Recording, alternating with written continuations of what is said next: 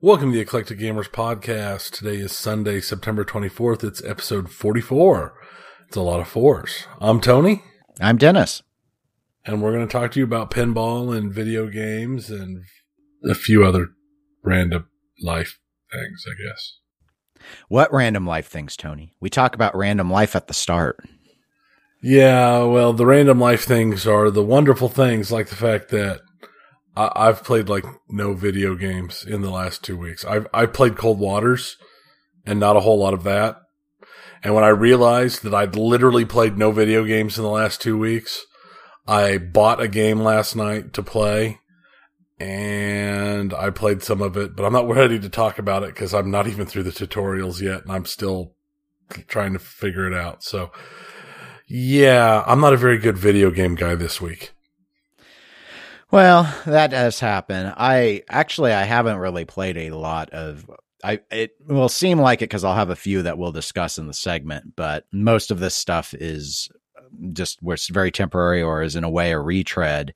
I did pick up a couple new games. Well, I bought one new game, which I will talk about later, and then I finally this morning started Mafia 3 because I've had it for almost a year, but I'm in the first mission. It's time to set up to record and I had picked up the car keys.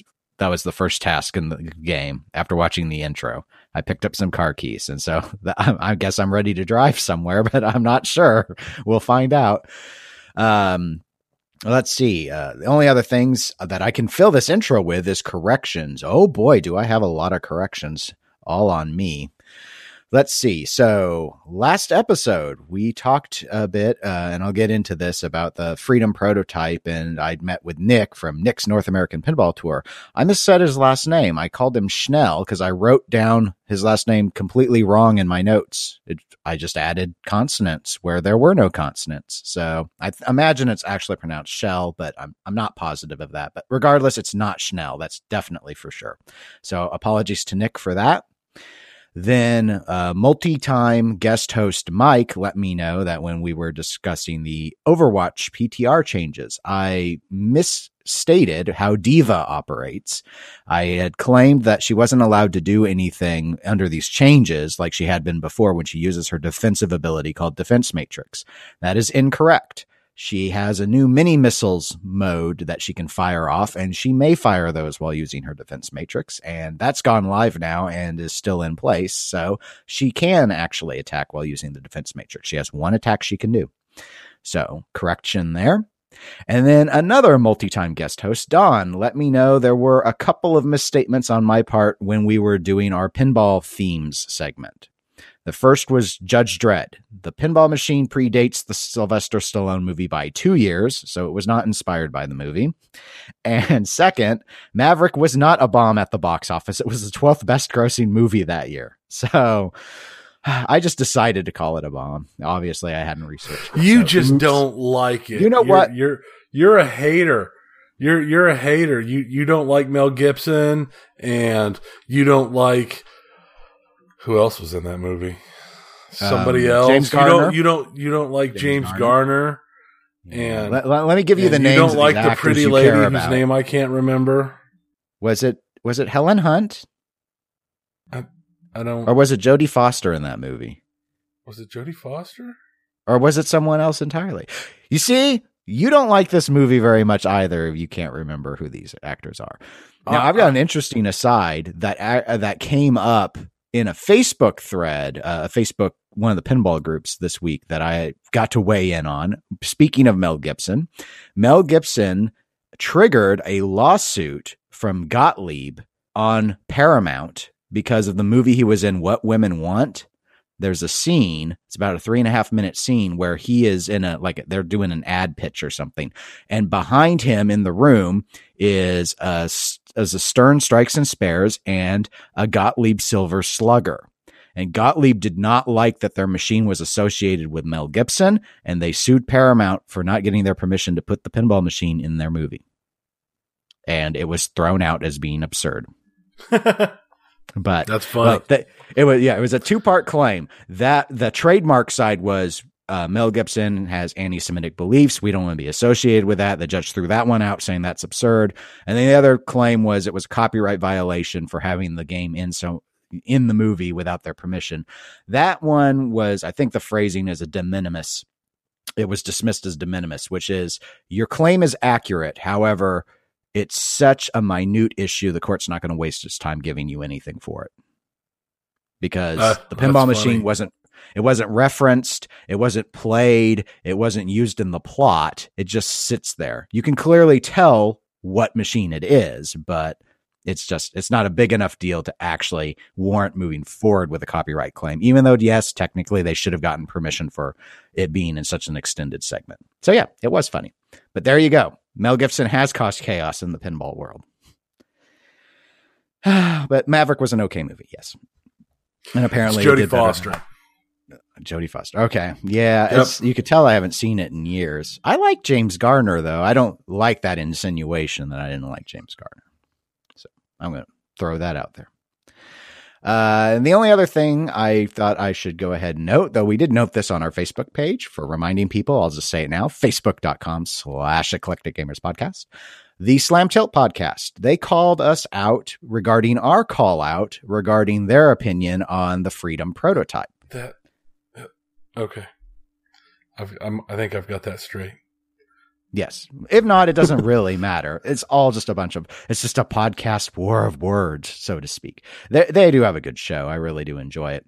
But I had assumed that they don't listen. At least one of them claims they do actually listen, because I was going to try and sniff out who our spy was amongst our half dozen listeners. But, there's rebel scum everywhere. It's hard to say. And they say hi, so we'll say hi back.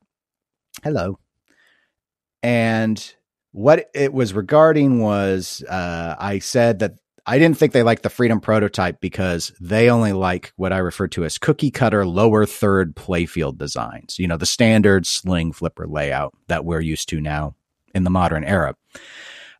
They both say they like Spanish Eyes, which does not have that layout. It's a middle pop layout. So that's a good defense. So I will yield the point that they don't just like cookie cutter layouts.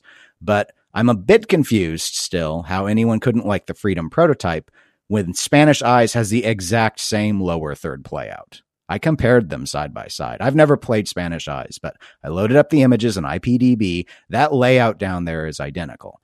So what I'm assuming it is one of their hosts, I believe it was Bruce, said it was the spinner. There are two spinners on Freedom, Freedom and the prototype, and that he couldn't hit them cleanly on the prototype version because of how the flippers are laid out. And I wanted to ask you, Tony, because you've played Freedom prototype several times. I've played it several times. He's played 3 different machines. I think he indicated he hasn't played Nick's restored version, but do you recall having a problem hitting the spinners? Not that I recall. I mean, I'm not a great player, so if a shot doesn't hit, I don't assume there's a problem with the geometry of the game. I assume there's a problem with my playability. But I don't recall it being one of those things where I took shots. I'm like, well, it's just impossible to hit. I don't recall that at all. Yeah, I couldn't either, but I also don't remember just tearing into them over and over. I believe Nick's response would probably be not every game just lets you exploit the spinner constantly, and that this would be one of those said games. Again, looking back at the visuals, those spinners should be clean shots on either geometry, either the prototype or the finalized version. But I thought there was an implication that the issue with the flipper placement was why they dropped the prototype. And as I understand it, that is not correct. European distributors demanded the game get modified because of the middle pop.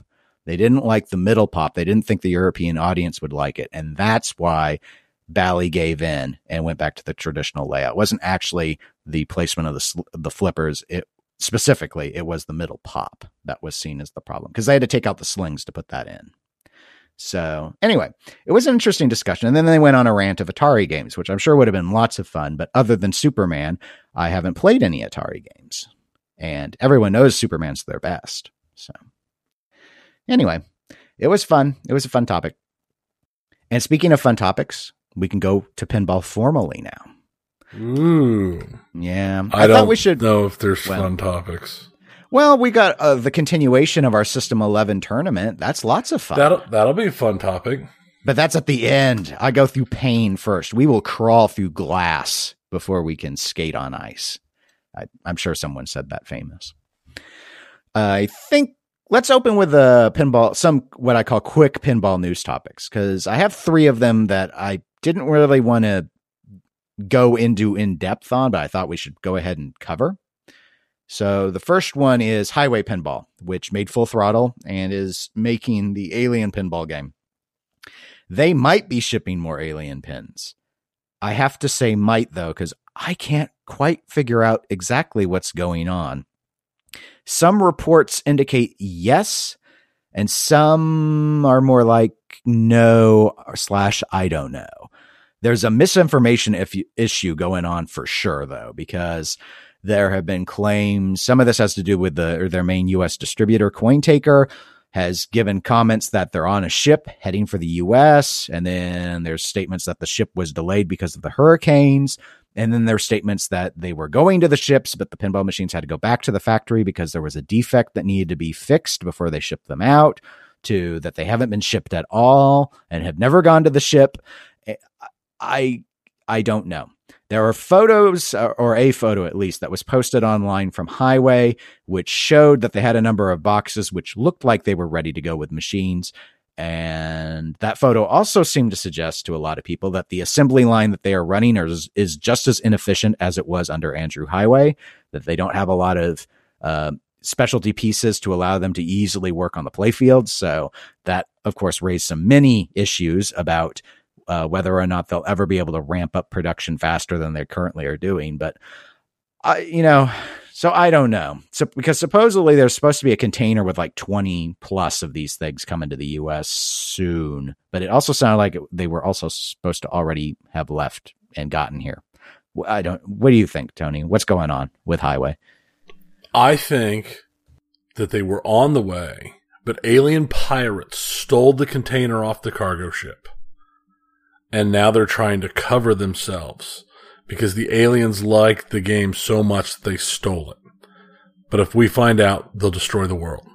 That's what I think. Now, what type of alien? Do you mean like xenomorph aliens from the game? No, no. This would probably be more like predators. They like a good game. It's all a game to them. It's fun. That's true. And it would be hard to hunt for an alien pin because there just aren't very many that were finished and out in the wild. And what is the most dangerous game? It is interesting to me. I mean, I guess it's only been a few months since their reorganization, so it's not too surprising that they haven't gotten everything back up to speed and hitting yet. So, it's been what? Oh, man, how long? I don't remember. It was May? Was it May? Maybe. I don't know when the takeover. Yeah, it doesn't feel like it was a long time ago. I'm trying to follow it. I'm trying to keep track of the issues. And of course, we'll report back when we have something of more substance to go off of. And we did extend an invite through their contract artist on Alien to allow the new owners or a representative for them come on to the show. And that offer, of course, still stands, but they never reached back. So we don't have any sense officially from the company what's going on. I've seen a lot of people have received refunds, and we know that they dramatically raised the prices. We talked about that several episodes ago.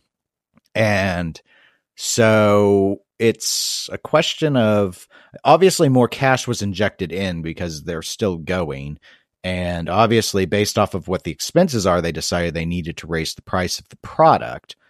But other than that, there's been nothing really that suggests they're any better about building them, faster about building them than it was with Andrew Highway. So, and I don't know how long they spent building Full Throttles. The rumor mill is there are only around 100 Full Throttles out there. It wasn't particularly popular. So I can't tell. I mean, they don't necessarily have to have a super efficient line if their costs are contained enough, and some of the issues under the past were that they weren't buying the parts in bulk. So they might be, getting efficiency gains, just not on the assembly side.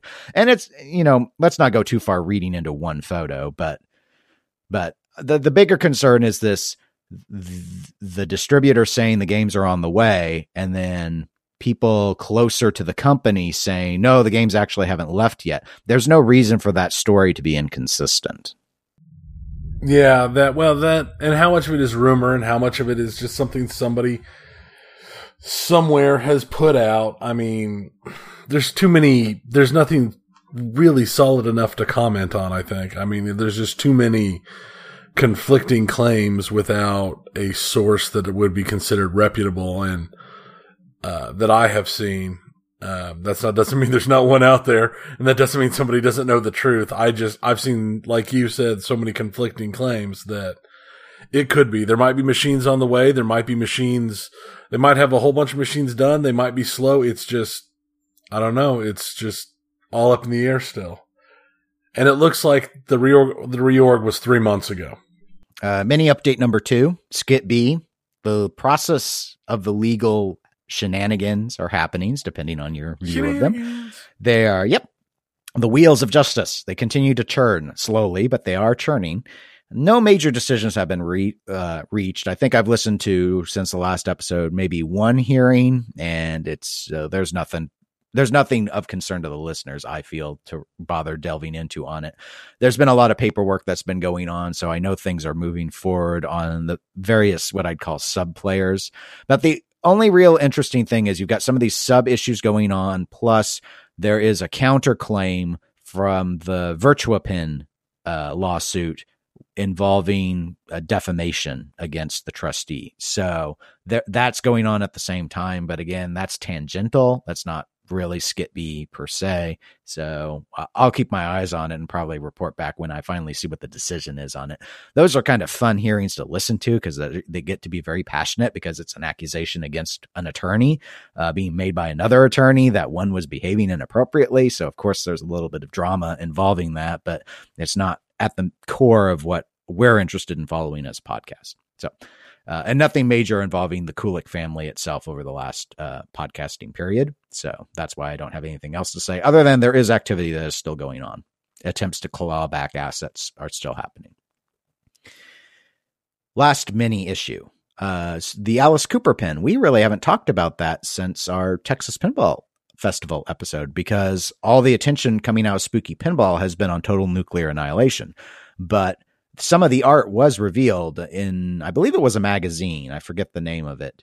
I've not taken a close look at the art. I just saw people note. I saw the thread was bumped up, and so I looked, and it's like, oh, look. It was kind of a surprise because no one gave them a heads up. Check out this magazine and see our art. It was eventually someone noticed it, and it's like, whoa, cool. And I say some of the art because I think it had to do with like the cab art and stuff. I don't think it was the playfield. No, there may have been some of the playfield. I don't think there's anything comprehensive with all the art put together. Let me rephrase that because I'm sure I'll get a correction after making that mistake. That's it for the quick pinball news. Have you seen that art? No, I haven't seen it. I hadn't even I haven't really heard either. about it being revealed. So that is completely new to me, and I am so I mean, yeah. It's I'm Alice looking Cooper, forward Tony. to it. Tony, it's Alice Cooper. I know. Arguably your 26th favorite band. I have not been real happy with my games I've played lately from Spooky. I'm sure I will play this one at some point, but I'm not. It's just not up there. It's not something that I'm deeply looking forward to. Mm-hmm. Yeah, I have no built-in enthusiasm for it. But yes, I'm sure we'll end up with one on location, and we'll see. I'm hoping to see continued improvement. I really want to see the Total Nuclear Annihilation on location because I have played that gameplay and I know it's good. So I'm more excited about that. But that's kind of unfair because I've actually played it. So. Yeah. Well, and I think that's the thing is so often you look at stuff and it's like, wow, that looks really nice. That looks really interesting. And then it's like, oh no, it's not. Yeah. So there's a lot of disappointment in pinball. I mean, I was really excited for Rob Zombie. You loved the art. You still love the art. I still love the art, but yeah, no, I was less than thrilled by the game itself. So, well, it's gone now. or so I've read. It's not at our location anymore. I complained about that last episode, actually, and then that day I saw it was announced, I put in a Star Trek instead. Oh, I bet you're looking forward to that. Some tournament time on that. Star Trek is one of those games where, while I do enjoy it, the problem is there are a lot of people who have kind of mastered how to play it. And so it's like Attack from Mars. I really like playing Attack from Mars. I don't necessarily like playing it in a tournament, though, because so many people know it. But bottom line, I'd rather play a game I know than a game I don't. And I'd always rather play a game that's fun, even though I'm not good at it, than a game I don't find fun. So yes, I am pleased with the decision. Speaking of pleased with decisions and talking about opposite day, let's talk about John Popadiuk, a.k.a. J-Pop. We're going to go into the real news now, Tony. Yeah, I hear that sigh from miles and miles away, but that ain't going to save you from this segment. Nothing can save us. Apparently. Wasn't it about this time last year that this stuff started? Wasn't it like September or October last year? Yeah, no, it was. It was in the early fall. The whole American Pinball Houdini J-Pop debacle started. That's a good point. Actually, let's do that as part of this segment. Tony, can you give our listeners, because we haven't really talked about J-Pop and his relationship with American Pinball since like February, when we found out he wasn't going to be involved anymore. So can you give kind of a summation of what that was? Because some of our listeners may not know what we're talking about, the newer ones. Well, back in the fall of last year, I don't remember the exact days. I think it was, like I said, it was September or October, something like that. Maybe just a hair earlier even. American Pinball started having stuff pop up on the stage. They sent out a little flyer and they made some announcement, had a little website pop up that they were making Houdini Pinball. And it turns out that J-Pop was going to be the designer. And everybody was up in arms because of the whole Zidware, Magic Girl, Raza fiasco thing going on. And they had a really, really bad showing in Chicago. And pretty quickly they dumped John and brought in another designer and basically started over on the machine. And here it is a year later, and John's suddenly back again. And it's really disturbing. That is a very good summary of what happened with American Pinball. So why is John back? Well, let's see. We now have another company called Deeproot Tech LLC, and they have a division called Deeproot Pinball LLC. He's listed on their engineering team. I believe the title is Lead Game Development is his job title. I have a link, incidentally, in the show notes to their engineering team website. Or at least it was last I checked. Functional. So what's going on? We know Deeproot does have a Pinside account. They've had it for years. They actually had some negative statements about J-Pop when the stuff involving his original company to make games, Zidware, that whole mess was going on, and there was an attempt by a company called Pentasia to bail it out.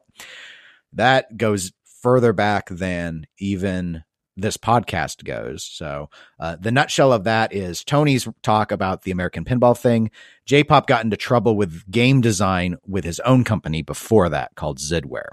And it looked like there was an attempt by American Pinball to make some of those games that J-Pop, the thought was, and we don't have any confirmation. We reached out back then, incidentally, to American Pinball, and they never bothered to reply to us. So, when you don't do that, we get to speculate. That's the rule. That's how it works here.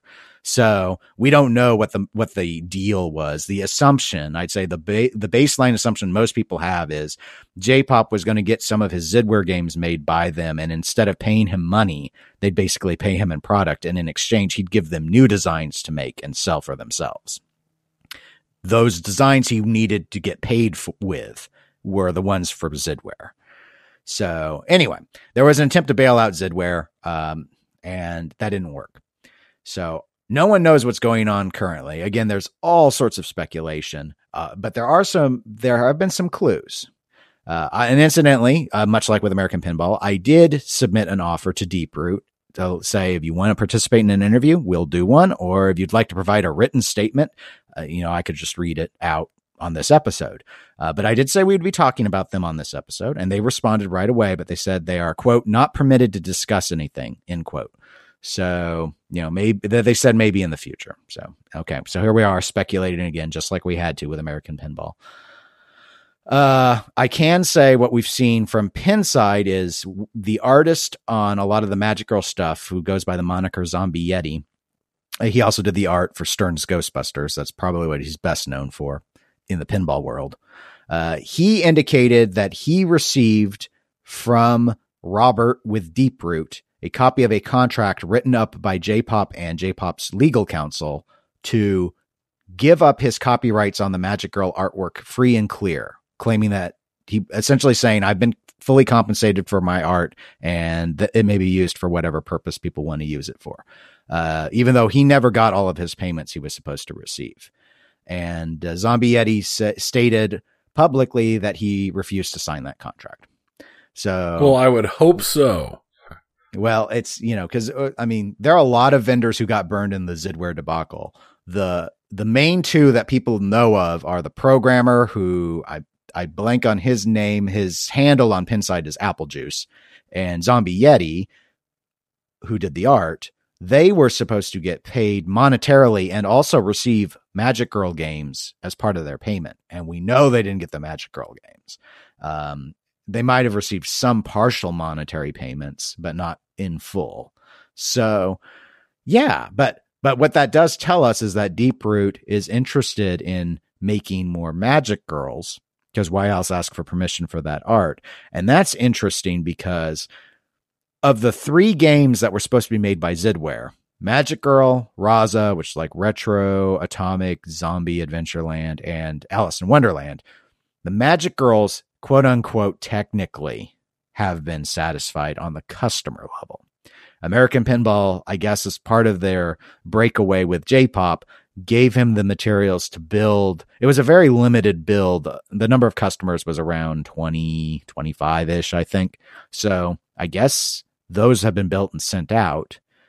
So that one's kind of done. Like, if you were trying to get out of legal trouble, you could try and argue, here, I did it, even though those games don't really play. And that's part of the scandal with everything that's gone on with J-Pop, is the Magic Girls finally went out. They started trading around for crazy money, and then people started to play them and were like, there are features that are missing. Like, here's the spot for the feature, but the device isn't there to make it do anything, sort of stuff. It doesn't shoot well. Of course, it's a J-Pop game. It naturally doesn't shoot well, but it doesn't shoot well beyond normal. Like, there are places the ball's supposed to go where it can't go. Just all sorts of madness like that. So that's sort of what limited news we have on this right now. Tony, I'd like to explore what your thoughts are on this regarding Deeproot and working with J-Pop. They put his name on the website, so I have to think they wanted it to leak, or they thought it wouldn't be bad PR for it to leak.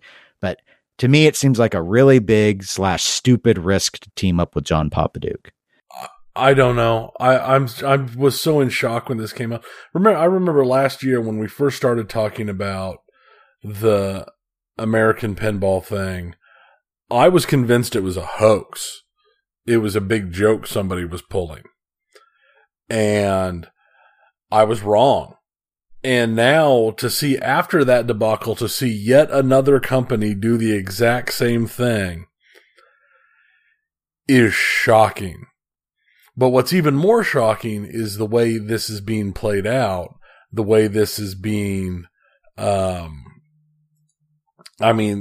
it's seen as it sounds like they're gonna make more Magic Girls, and they're gonna make more games that are just not like Raza is a possibility. I know nothing's been said because nothing's been said about nothing, but with the way they're trying to get information out about like the Zombie Yeti to get that release just makes me think and makes it look like to me that that's what they want, is they want to make more of those games, which from everything we've seen since they went out, Magic Girl is trash.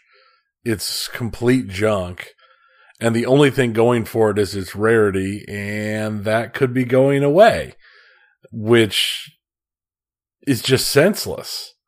But to ask Zombie Yeti to give up his rights when he's never been paid, when he's never been compensated in any way is insane. And I wonder if other people have gotten the same things and they haven't said anything.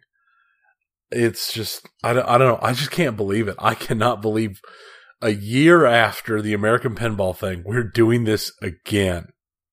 Again. Well, his Bally Williams days, J-Pop's got a number of games that are in the top 20 still. He's loved. A lot of people love his designs. Love him over any other designer, as shocking as I find that to be. Yeah, I can't understand that because his games are at most okay. None of his games jump out and scream to me as, oh, this is a wonderful game. I don't know if any of his games is in my top list. I mean, I will play them. I enjoy several of them, but they are definitely not some sort of giant, full-on, wonderful, glowing hallelujah chorus of pinball to me. And I know they are to some people, but for me, they're not. I mean, Toten is a pretty enough game, and it's kind of fun, but it's not it doesn't scream at me the way it apparently does to some people as just the perfect game. I don't know. But hey, I mean, I like weird stuff too, so. I mean, I get that. I agree that most of his games have a really excellent, and Magic Girl included, have an excellent art package. His choice on visual art for his pins is impressive. I would say it is the most impressive of any of the. I don't know how much of a say he gets in that versus, going back to Toten, as you referenced, Theater of Magic, Circus Voltaire. They all look great. Magic Girl looks great. What I saw sketched up for Raza and Alice in Wonderland look great. But he's not the artist. He's not the one drawing all that stuff. So, I guess maybe in those, and again, referencing back when Nick from Nick's North American Pinball Tour was in town, we were having a discussion and I mocked that phrase. It's a phrase I hate. I guess I'm not I might upset a few of the listeners, so apologies up front. That world under glass. Oh. I hate that. I hate that expression. I hate it because I don't believe in it. I don't believe that you feel like you're the pinball exploring the world under glass. And that's not what pinball's about. You never have that in the EM era. And I think it's silly to go and judge the game by how much of the world is under there and how many toys there are. Like I'm a 3-year-old dropping a marble in a, whatever those little things are where they just roll around and you don't actually play anything. You're just watching. That's to me what world under glass means. And that's not a game. That's just a spectacle. So I've never been impressed by it. I like games to look nice, but I'm not about world under glass. And that's what I always recall hearing about with J-Pop is he builds such a beautiful world under glass. Yeah, but it sucks to play. I mean, they don't all suck. Theater of Magic shoots fine. I enjoy Toten and fine. Circus Voltaire, if I'm not playing it in tournament, is okay. But it's his uglier game. Okay. World That's Cup the Soccer, most you can say. The best to play. Yeah, and it's definitely not the prettiest of them, but it is the funnest of them. Yeah, it's really moved up a lot in my listing. But yeah, so all this, yeah, I don't get it. I mean, I guess if any advertising is good advertising, then this was a great way to get noticed, is to tie yourself to J-Pop. That's what I had assumed American Pinball was doing when they got into bed with him initially. I still don't understand how American Pinball was so stupid. It just because it all ultimately did not work out well for them. I mean, I'm not in the market for Houdini, but I'd have a lot of trouble, honestly, buying from American Pinball because of that mistake. They thought that was a smart move. I'd still be, I mean, no offense to those working on Houdini now. I believe that they're respected designers, programmers, artists, and I have nothing against them. But that company deciding that it was okay to work with J-Pop, I'm not over it. That I won't consider buying I don't recommend their products to anyone because of that. No, I agree wholeheartedly with that. And I mean, that's the same way I'm going to be going with this, is I'm not going to have any, I'll follow it. I'll look at it. I will comment on it, but I do not see how a company, not just a year after this whole thing happened, does it again. And if they are big pinball people, how they can look at what happened to American Pinball last year and be like, yeah, but we're better than that. That was them. We're different. Right. In their case, what I'm going to guess, and again, it's all speculative because we don't know, is American Pinball was like, let's make the Zidware stuff for John and we'll pay him in machines and then he'll give us new stuff to make. Whereas Deep Root's more like, who cares what the limits were on these runs for the Zidware things? Let's basically just become Zidware and sell as many of them as we can. We know people love the art packages on them. Now, whether or not they make the original customers whole is in question. There was an interview that Deep Root, or a conversation, I believe it was phrased at, that Deep Root participated with This Week in Pinball that people can look up online. And in that discussion, they indicated that they were going to take steps regarding the past Zidware customers. Obviously, with the contract that went to Zombie Yeti, there does not seem to be interest in trying to take care of the vendors, but they could still kind of ignore the vendors and try and deal with the customers in some way, either giving them machines, giving them a credit, giving them a discount. You know, it could manifest in a lot of different ways. Or you just sort of steamroll past all that ultimately and say, well, let's see if we can sell them outright and not do anything with the Zidware folks. That would probably backfire on them, would be my thought. But because you would the only hope. thing, well, yes, but I mean, the current thing, what the current approach has done, which happened with American Pinball as well, is now you've got people who are quote unquote in on the Zidware games that now are, it splits the community in a way, because some of those people will see this as their only hope of getting their machine. And so now they're going to want everyone to back Deep Root just because they're desperate to get, it's like they don't believe they'll ever get their money back. Some of them are in lawsuit. Some of them have decided not to go into lawsuit.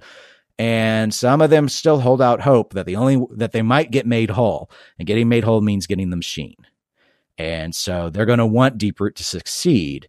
And I think I would speculate Deep Root would rely on that and be like, we have a built-in fan base. As long as we suggest. Is it a fan base? It's like hostages. I mean, we've got a built-in Stockholm syndrome is what it is. Sure. But from the corporate perspective, if that's going to guarantee a demand, you know, that they're going to have supporters on the forums while they remain silent and not answering the John Papaduke relationship question about why would you go with him when there's so many other designers you could pick from, if you need an established name to give you an in. And you've got people, it's happened on Pinsight already, where there's some like, well, shouldn't we be backing this? It's like, at some point, it really, and that's why it's the John Papaduke he won't die. He's the cockroach of pinball. At some point, it would have been great, and it would have been painful for people, but it would have been great for everyone to have just understood, you'll never get the games. You should enter into a legal settlement. Maybe you get pennies on the dollar. It sucks. But that's the only way you're going to get something. I don't think anyone should get games at this point. I think they should get refunds, partial or full, but none of this idea about the games as an idea should die, and it should just be monetary recomp. That's it. Yeah, no, I agree. I think, and here's my thought is, having seen what the Magic Girl was that actually went out to people, do these people want their games? Because it sounds like it's worth less than just getting some money back would be. You get a non-functional game that you're not going to be able to sell unless you magically find some person that wants a giant box of lights that doesn't play at all or play worthwhile, that they're willing to dump, new car money on. I mean, that's just...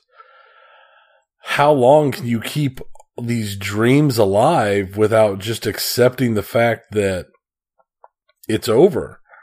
I mean, your hope is done. It's changed. It's time to try something new. I think for a lot of them, it could be, who knows? They could be telling themselves that Deeproot will fix it so that these will play. They'll fix the Magic Girls so these will play. See, that's really the only way. If Deeproot were to engineer and make these all shoot, so they're not going to be exact. I mean, again, Raza and Alice in Wonderland weren't really very far along in terms of finalized design. So you could get away with significant changes. The Magic Girl one's sort of interesting because if they made a working Magic Girl, my assumption would have been, especially if they had been able to keep the artwork, would have been that they would basically crush the value of the existing American Pinball built versions, and their versions, because they'd actually be playable, would be more valuable and more desired. The only thing the American Pinball ones would possibly have would be collectability, but if it's the art that everyone's after, all you hurt are the people who got the existing Magic Girls, and it's not like they're in the market for new ones. So from a corporate perspective, who cares about their opinion? Because they're done. These pinball companies are not in the business of you making $25,000 on flipping a game. They don't care about that. No, but they are in the game of PR and your visibility in the social networking as it is nowadays. And doing something like that would cause a major hit. And they've already taken one major hit just because of the J-pop thing, period.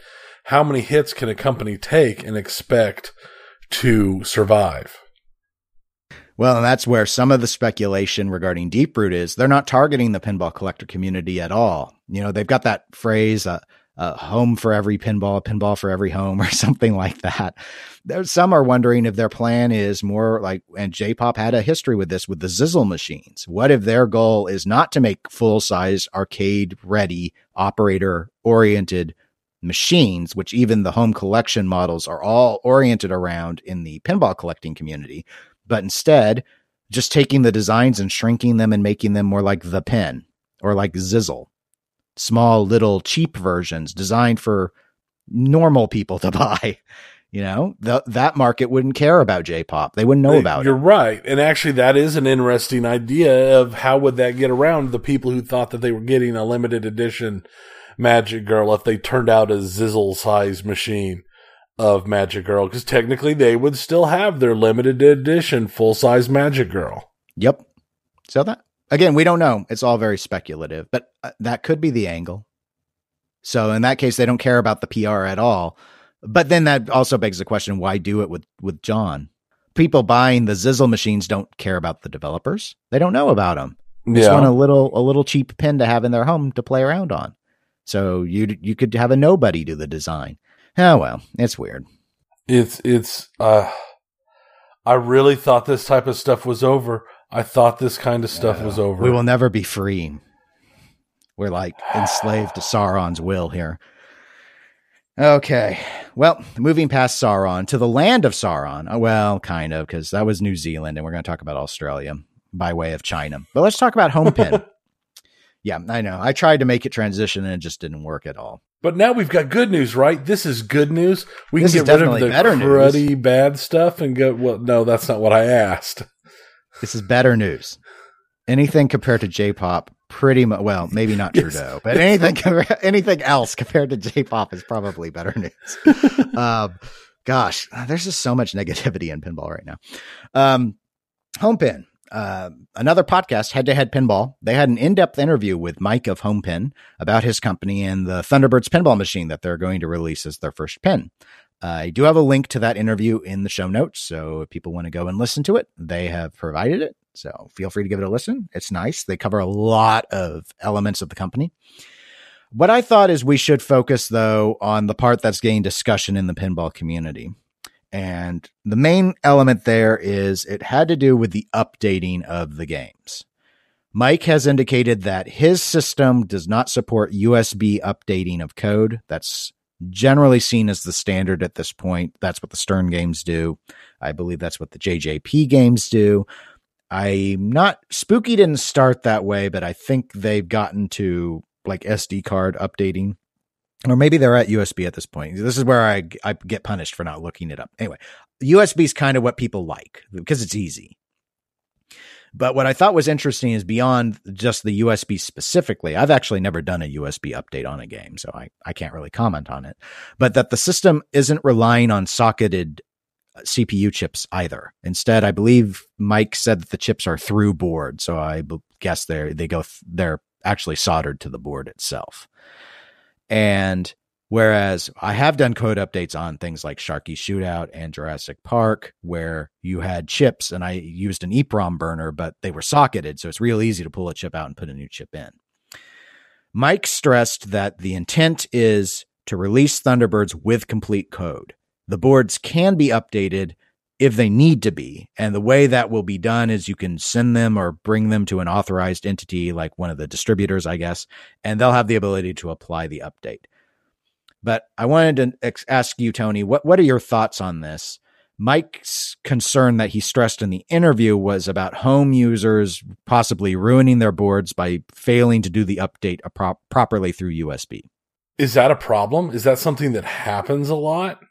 I don't know. Considering how often people update through USB, this is like that video game console that was thrown around a year or two ago where they were going to make this all new video game console that goes back and uses cartridges, and no, you can't connect to the internet. No, you can't patch games. Everything will be sold and done right the first time.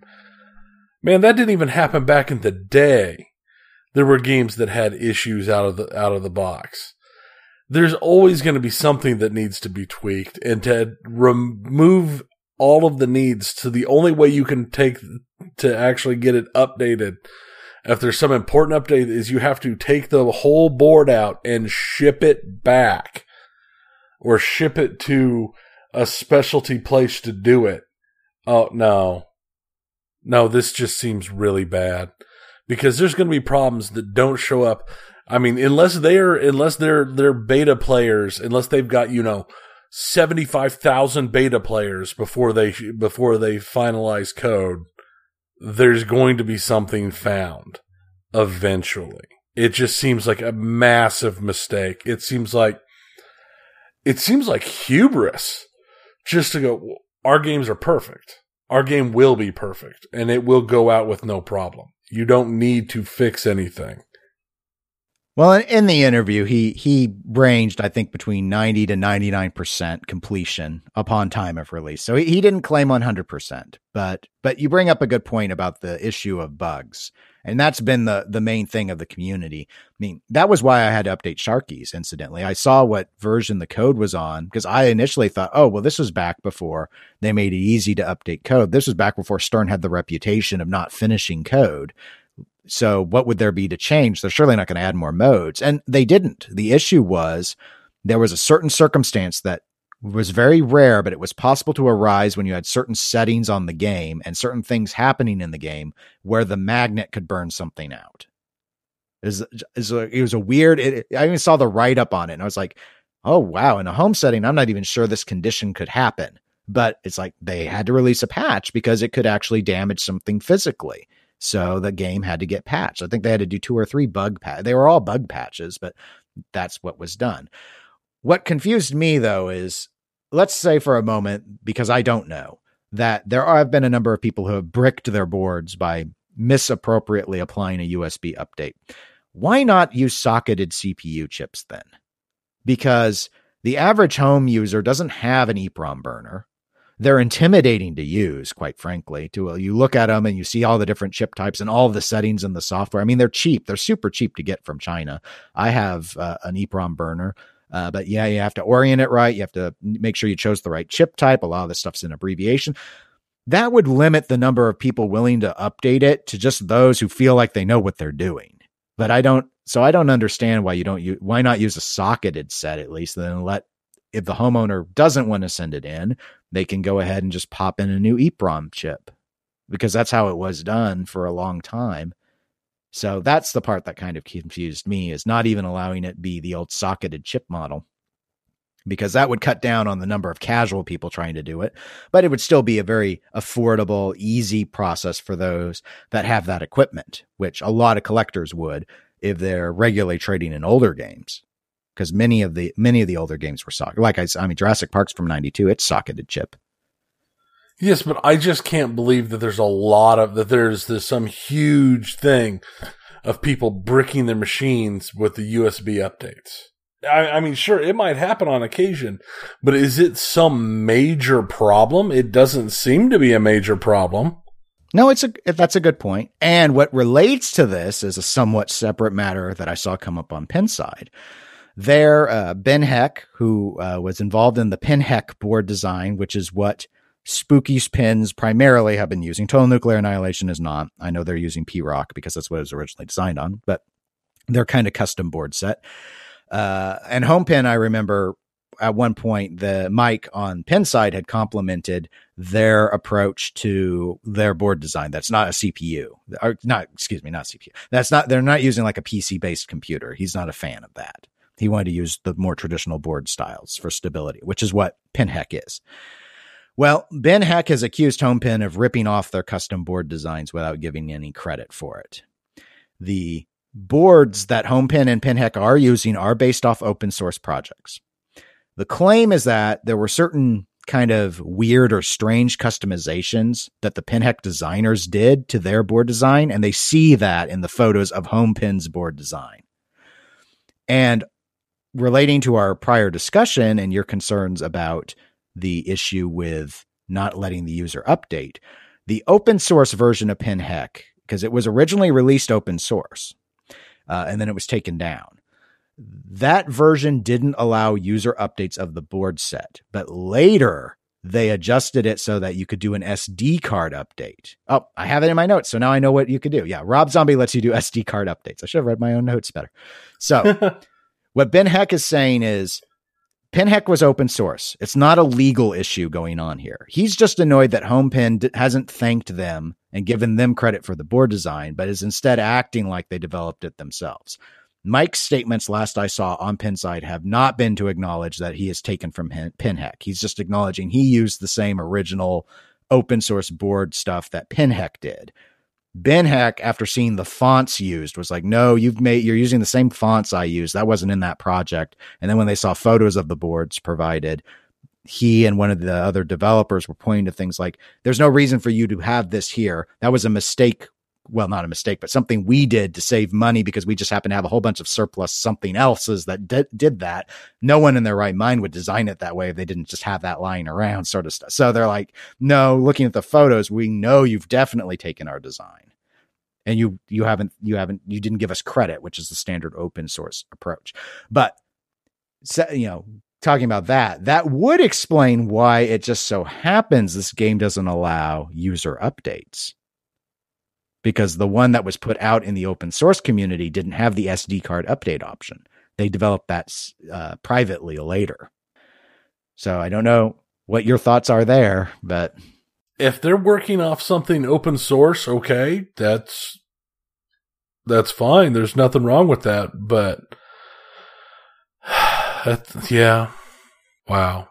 Yeah, there doesn't seem to be any legal issue. It's both PinHeck and the original open source board set that Mike's claiming he built off of, which Ben Heck has built off of. They're both open source. So it's not a legal issue. But if HomePin's board is the PinHeck board design or based off of it, then, normal open source protocol is to give credit, and you could lose support. You could lose collector support. It gets extra. I mean, because PinHeck's used in Spooky. And this gets to this is a weird one. I've never wanted to really do a segment on it, and we're not really going to, but here's the thing. People love Spooky. It's sort of at the point where it's almost not safe to criticize Spooky because there's so much broad-based support. It's like the American dream come to life. Everyone loves Charlie. Everyone loves everyone who works for Spooky. Everyone loves the passion. Everyone loves the by the bootstraps and using the small town in Wisconsin to build the stuff.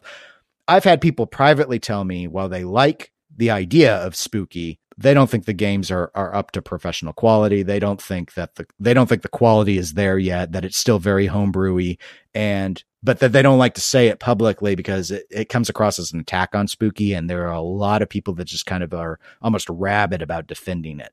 So you start taking things that might be seen as quote unquote Spooky property and not giving credit, there might be people that may have considered supporting Homepin just as a new startup that would be like, well, no, you're now identified as an anti-spooky, so we can't back you. I don't think there'll be that much blowback on this. This is so nuanced, confusing, and you'd have to have looked in the appropriate threads to follow it. But it has come up on some of the discussions, at least the things about the update. That'd probably be more off-putting. But yeah, I mean, it's sort of like, I don't know. I don't know what the deal is. Again, maybe I can't even say for sure that it is has taken from Pinheck. I don't want to say that I think Mike's the one in the wrong if I don't know. It's just the accusations were pretty fervent and he was defensive, but I don't know. They had a lot of kind of nuanced specifics they were pointing to that were their design. But if it was taken and it's open source, why not just give credit? I don't get it.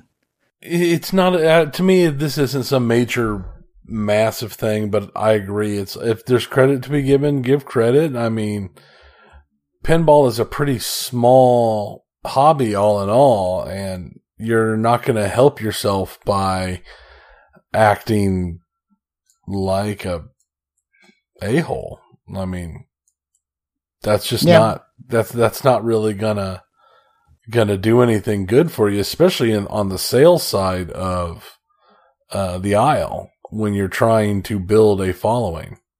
But I don't know. We'll see. I mean, we don't know when or if or how things are going to turn out. So we'll just have to see.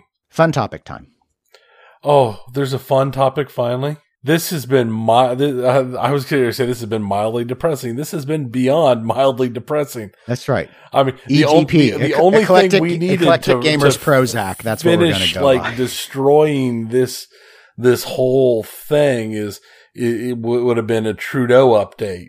And that would have been the final thing. That would have just been enough to say, nope, okay, we're good. All right. Yeah, I'm going to go take some Xanax and lay down for a while now, and maybe it'll all be over soon. Yeah. I actually deliberately did not even search for anything related to Trudeau since the last episode because I don't want an update right now. I don't want to talk about it.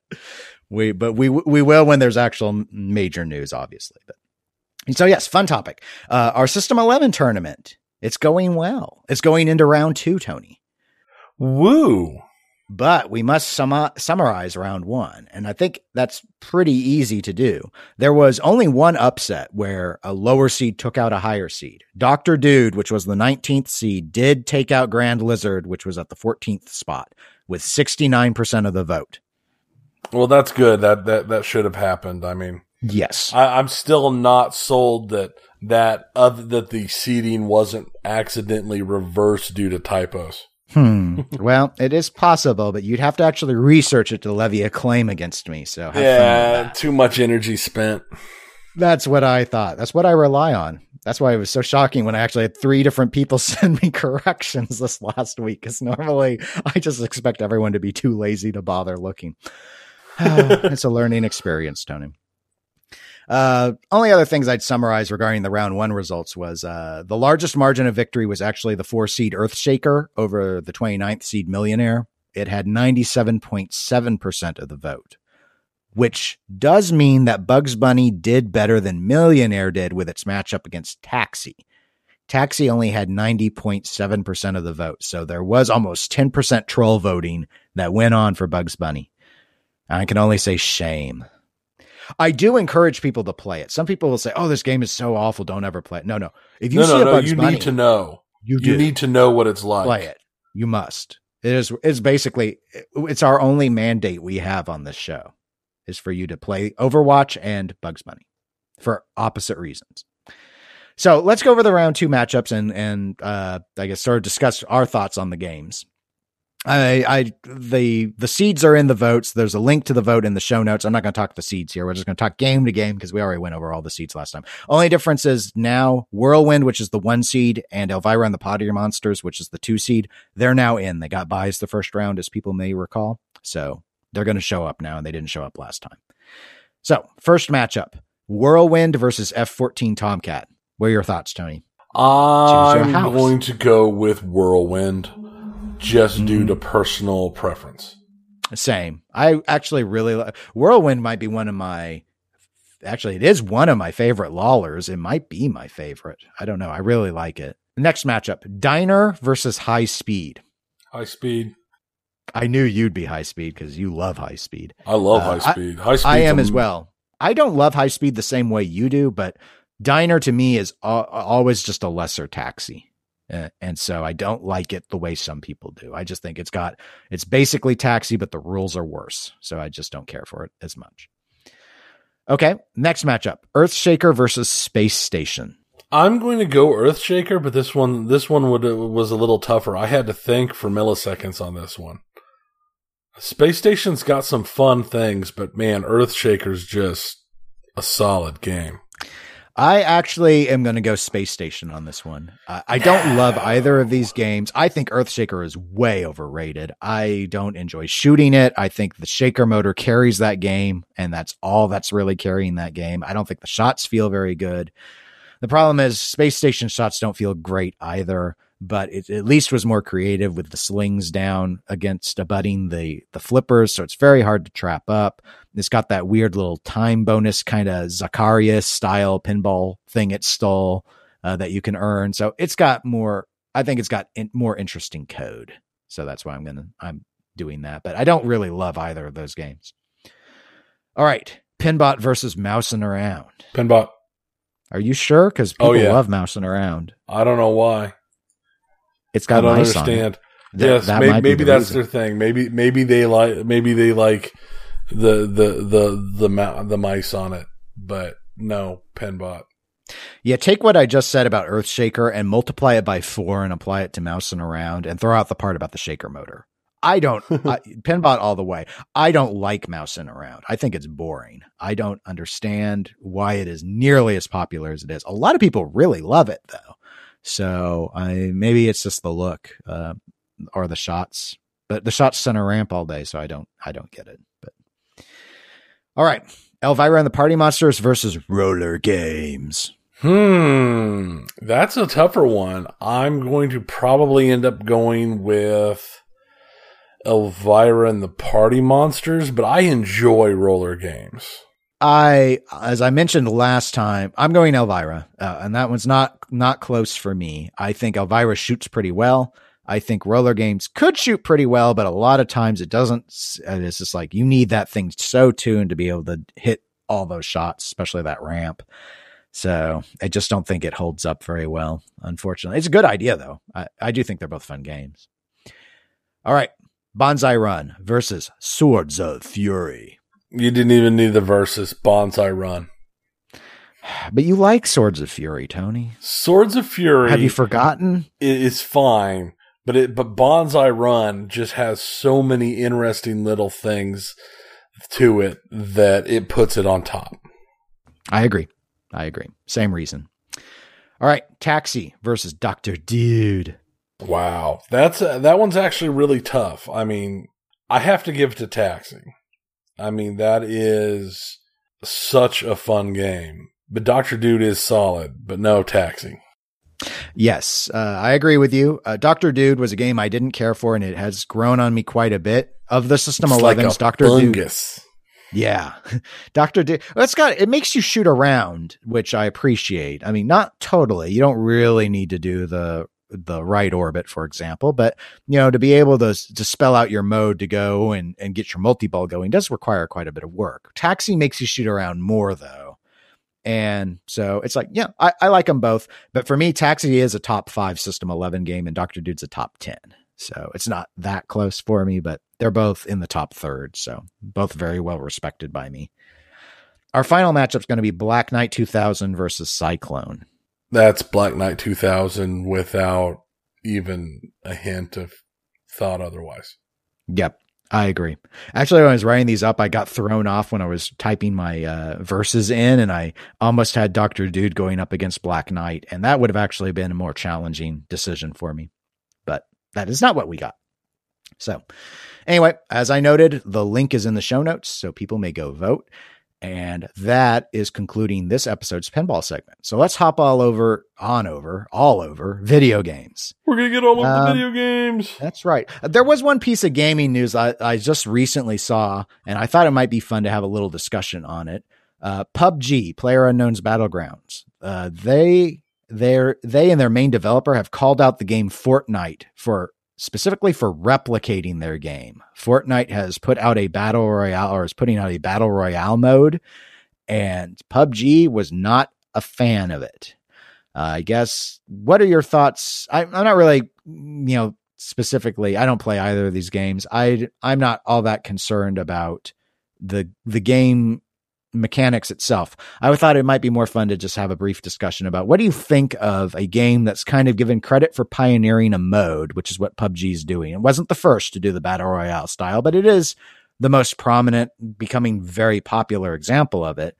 And now that there are clones coming out, what are your thoughts on this? I mean, is it right for PUBG to call them out for the replication? Specifically, they were mad because you parachute in, just like you do in PUBG. The area of fighting gets smaller and smaller, just like PUBG. Fortnite's counter argument, if they were to bother making one, would probably be things like, well, we have a whole building system, like a tower defense thing going on, and that's in our version, and your version doesn't have that, so our games still play very differently despite those mechanics. But basically they are pioneering or getting a lot of credit for making popular a multiplayer game mode. So what do you think about this idea that people shouldn't be replicating that? Well, there's no doubt to the popularity of PlayerUnknown's Battlegrounds. I mean, this game came out of nowhere, and when it hit, and it has replaced everything on Steam's most concurrent player list. It is constantly got players. I mean, it's taken Dota off the list. It's taken Counter-Strike off the list. It is at the top of the list. And you can also see it on just streamers. People are streaming it everywhere. As for calling them out for replicating their game, man, they're going to replicate people are going to do it. How many Minecraft clones are out there? I mean, they're all over the place. When Pacific Rim came out, somebody kicked out a movie called Atlantic Rim. I mean, there's a whole genre of movies that's literally just, hey, let's get a movie out that's named kind of like, and it looks kind of like that big giant movie that's hitting theaters, and try and get it out about the same time to DVD. I mean, it's the same way in the video games. There's some video game that takes off, it gets huge, everybody starts replicating it, and some of them work and some of them don't. Survival games were exactly that. A few survival games got huge, and suddenly there were survival games everywhere, and most of them were terrible. But a couple of them took what they started out as and took it to the next level. Is Fortnite going to be doing that? No, I don't think they are, but it's going to have some interesting stuff to it. And I think it's just one of those things, when you're in the industry, you just accept that it happens. Unless they're blatantly pulling your exact code. If they're just using your idea, well, you're using somebody else's idea. I mean, it's not like it's never been seen before or never been talked about before. Yeah, I think part of the issue in terms of the mechanics in this case is PlayerUnknown's Battlegrounds license to use the Unreal Engine. Epic makes Fortnite, so they're going to use the same engine as well, obviously. Yeah, I think you've summarized it very well. I find this to be incredibly whiny, and I think that they're whining about it because they don't have a legal case here. That'd be like, do people get to sue for capture the flag? Do the Boy Scouts get to be like, oh, we invented capture the flag. You can't have capture the flag. I mean, I don't know it's sort of like, I get why they're annoyed. And I mean, in fact, PUBG should probably be scared. This is the problem when you decide that your game gets to just stay in early access for 20,000 years. You're not up ready for your full sales yet. It's a relatively small team and a relatively low budget that has been making a lot of money while just sitting there in early access. these other companies with big money see this success, and they are going to come after you, and they're going to make a more polished, better version of your game. I'd push PUBG out as fast as I could to mass market it more than it is. You got to get it out of early access and sell while you can, because you're going to get outdone. You're going to get outdone by the big boys. You have showed your cards for too long in early access doing your incremental updates, and that would be fine. I have nothing against early access inherently. I don't normally go for games in early access, but I don't have a problem with the model. It's just when you have this high level of success, you are begging for multi-million-dollar companies to be like, you know what? We can do that, and we can actually make it not buggy. Yeah. So, I mean, it's like, okay, well, it was a fun ride, PUBG. I mean, you've had a ton of success. There's a reason why. It's the most anticipated thing Microsoft's got coming out this winter, is because they get the console exclusivity up front for Unknown Battlegrounds. Here's the thing. I mean, the PUBG's this whole thing, they haven't been in early access that long. No, not really. When I said 20,000 years, I mean, they announced in 2015 and came out in 2016 in early access. So it's not been a huge ordeal. It's only been in early access since March of this year. I thought they had said that they had come out in 2016. Maybe they were alphaing it. Maybe they were alphaing it.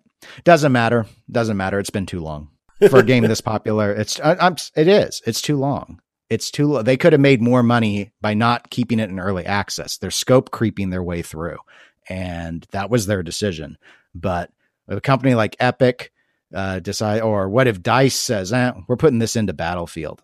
You're done. Well, that's because true. there are better games. There are better games. PUBG is a buggy mess, and it's just because they're a small team and they're being very ambitious, and it's still super loved, which is awesome. But if you want to stay in early access forever and sacrifice your sales for it, that was their decision. So I don't have any sympathy for them. They had plenty of time to mass sell this if they wanted to. They chose this model. This was going to happen even though they didn't choose this model, but I think maybe they feel like they're leaving money on the table. Fortnite's free to play. That's part of the threat here. I didn't realize Fortnite was free to play. Yeah, I read that somewhere. I've never played it. It just came out not that long ago. Yeah. But it's sort of it is a copycat. I mean, their battle royale mode. They've got other modes in Fortnite. It's not just this. This is a tack on thing, sort of. But this publicly shaming thing, the ardent PUBG fans might go after Fortnite and criticize them on the floor. Reddit might be really toxic to Fortnite, but it's like, this was going to happen. You guys had too much success. It was going to happen. Everyone knew the battle royale PvP genre was going to start showing up in all sorts of stuff. I expect to see it in Call of Duty within 2 years. It was going to happen. So if they're mad about that, that's silly to get mad about. If they're mad because it's threatening their bottom line before they released, that's because of their release schedule. They should have been more aggressive instead of just thinking, we'll just stay in early access forever. Okay, well, there you go. Some games have tried that stay in early access forever thing, and it doesn't always work out for them. Some games have stayed in early access for a long time, and it has worked out for them. But I don't think I think the level of popularity with this one is going to be this one needs it. This one needs to get done. It does. I think the reason why they were able to make the deal with Microsoft and not PlayStation is Microsoft has an early access program on their console and Sony doesn't. And so they were able to accommodate when PUBG was like, well, we don't want to have the formal non-beta style release yet, but we want to put it out on consoles. We'll make more money. And Microsoft's like, well, we have a model for that. And Sony's like, we don't do that. And so that's why there's the console exclusivity. It's not set to be permanent, but I don't know how long they were. Again, I don't know. They made so much money even in early access. That's hard to think that they made a bad choice. I don't know what else to get upset about. So if it's just, they made a copy of our game, I imagine it's because they feel like they haven't fully released it yet. I mean, I know like those Beastcast and Giant Bomb guys have had discussions about whether or not will PUBG be eligible for Game of the Year, because a lot of them seem to want it to be Game of the Year, but their own internal rules say early access isn't out yet. Yep. I mean, that's how that, and then that's like one of their Game of the Years a year or two ago. It was an issue because Kerbal Space Program, once it finally came out of early access, and it was in early access for a long time, it won Game of the Year, not Game of the Year, but it won in one of the sections it was in that it was put up for. But everyone, when they were talking, it's like, haven't we already done this one? Have we been playing this game for like 6 years? And it's like, well, yeah, but now it's fully released. So, yeah, this is going to be one of those things that's, they're too popular. They will disappear if they don't do something. And I think this is them lashing out, knowing what's coming. Yep. I agree with you. All right.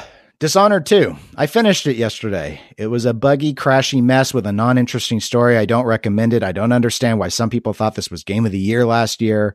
I'm very disappointed. Don't play it. The end. Okay. Well, that works. I finally punched through it.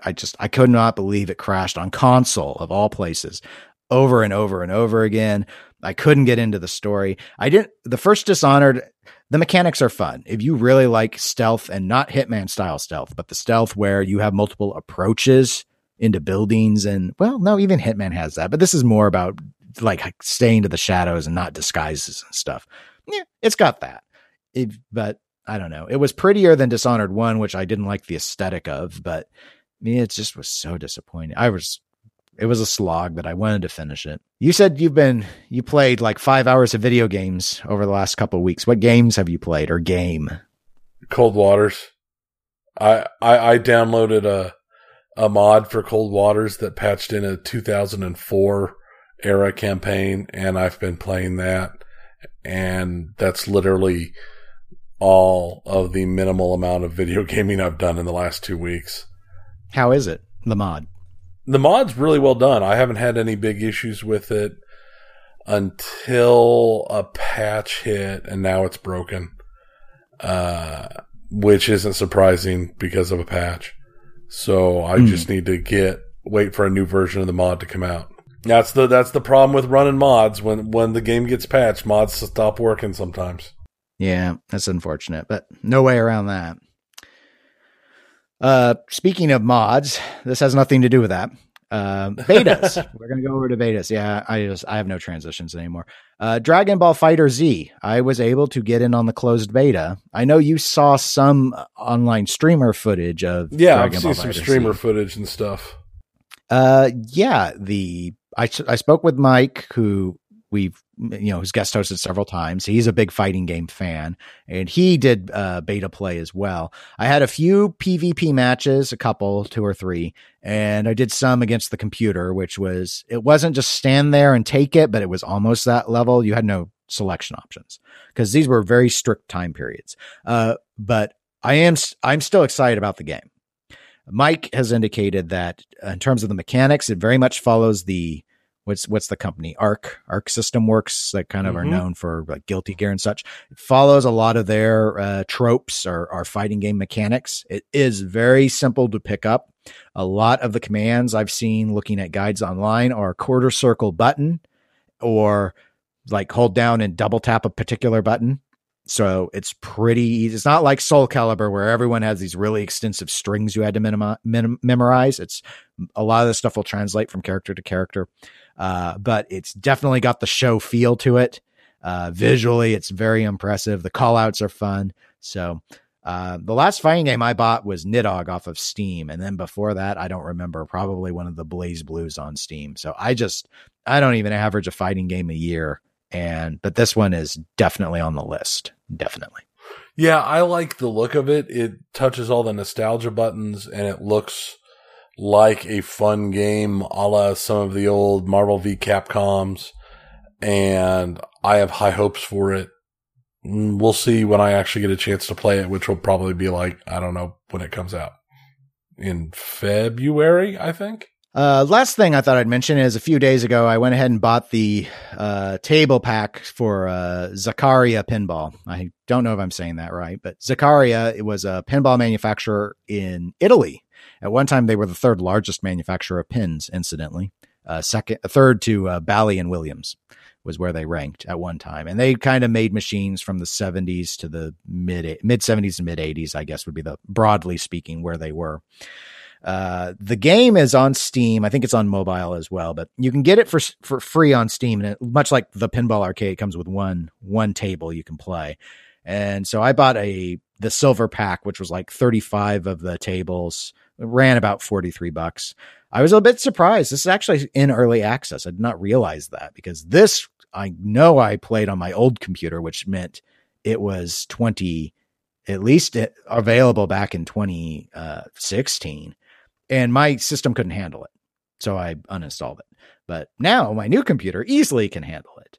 And I'm impressed so far. I mean, setting aside whether or not you like the particular tables, the physics feel really good. The sound effects and stuff, like on the EMs, I get that ball rolling on wood, kind of slowish, sluggish style. And then when you move to their solid states, it's going quicker. Lots of reflectivity options. I think the flippers feel good. I'd say if you like the Pinball Arcade, this is something to consider if you'd like to try the Italian pins out, because they did make a lot of them. I mean, obviously 35, and they're doing some more creative, like retro renditions of old games, modernizing. That was what some of the higher packs were like, here, get this reinterpreted Farfalla sort of thing. And I was like, no, I just want the ones they actually did. But I think it's pretty cool. It's got like over 1,000 achievements too. So if you like achievements on Steam, it's got plenty of them for you to go for. Yeah, I saw you got a whole bunch of achievements when I was looking at Yes, Steam. I'm good, aren't I? You got an achievement for hitting A. You got an achievement for hitting B. They were not achievements for that. They were maybe an achievement for hitting the A switch on Time Machine 30 times in a row. Maybe. Downplay my Zaccaria pinball skills. Punk. Anyway, yeah, no, it's neat. Actually, I'd really like to see more virtual projects to get some of the more obscure stuff.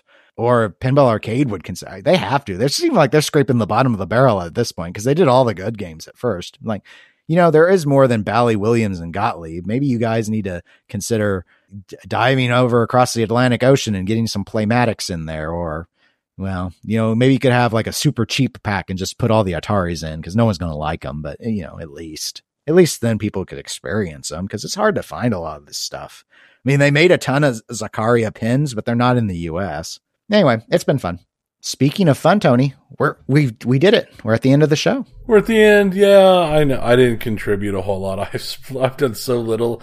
All I've done is work around the house and read and listen to audiobooks. And you contributed a lot to our depressing pinball discussions. Oh, so sad.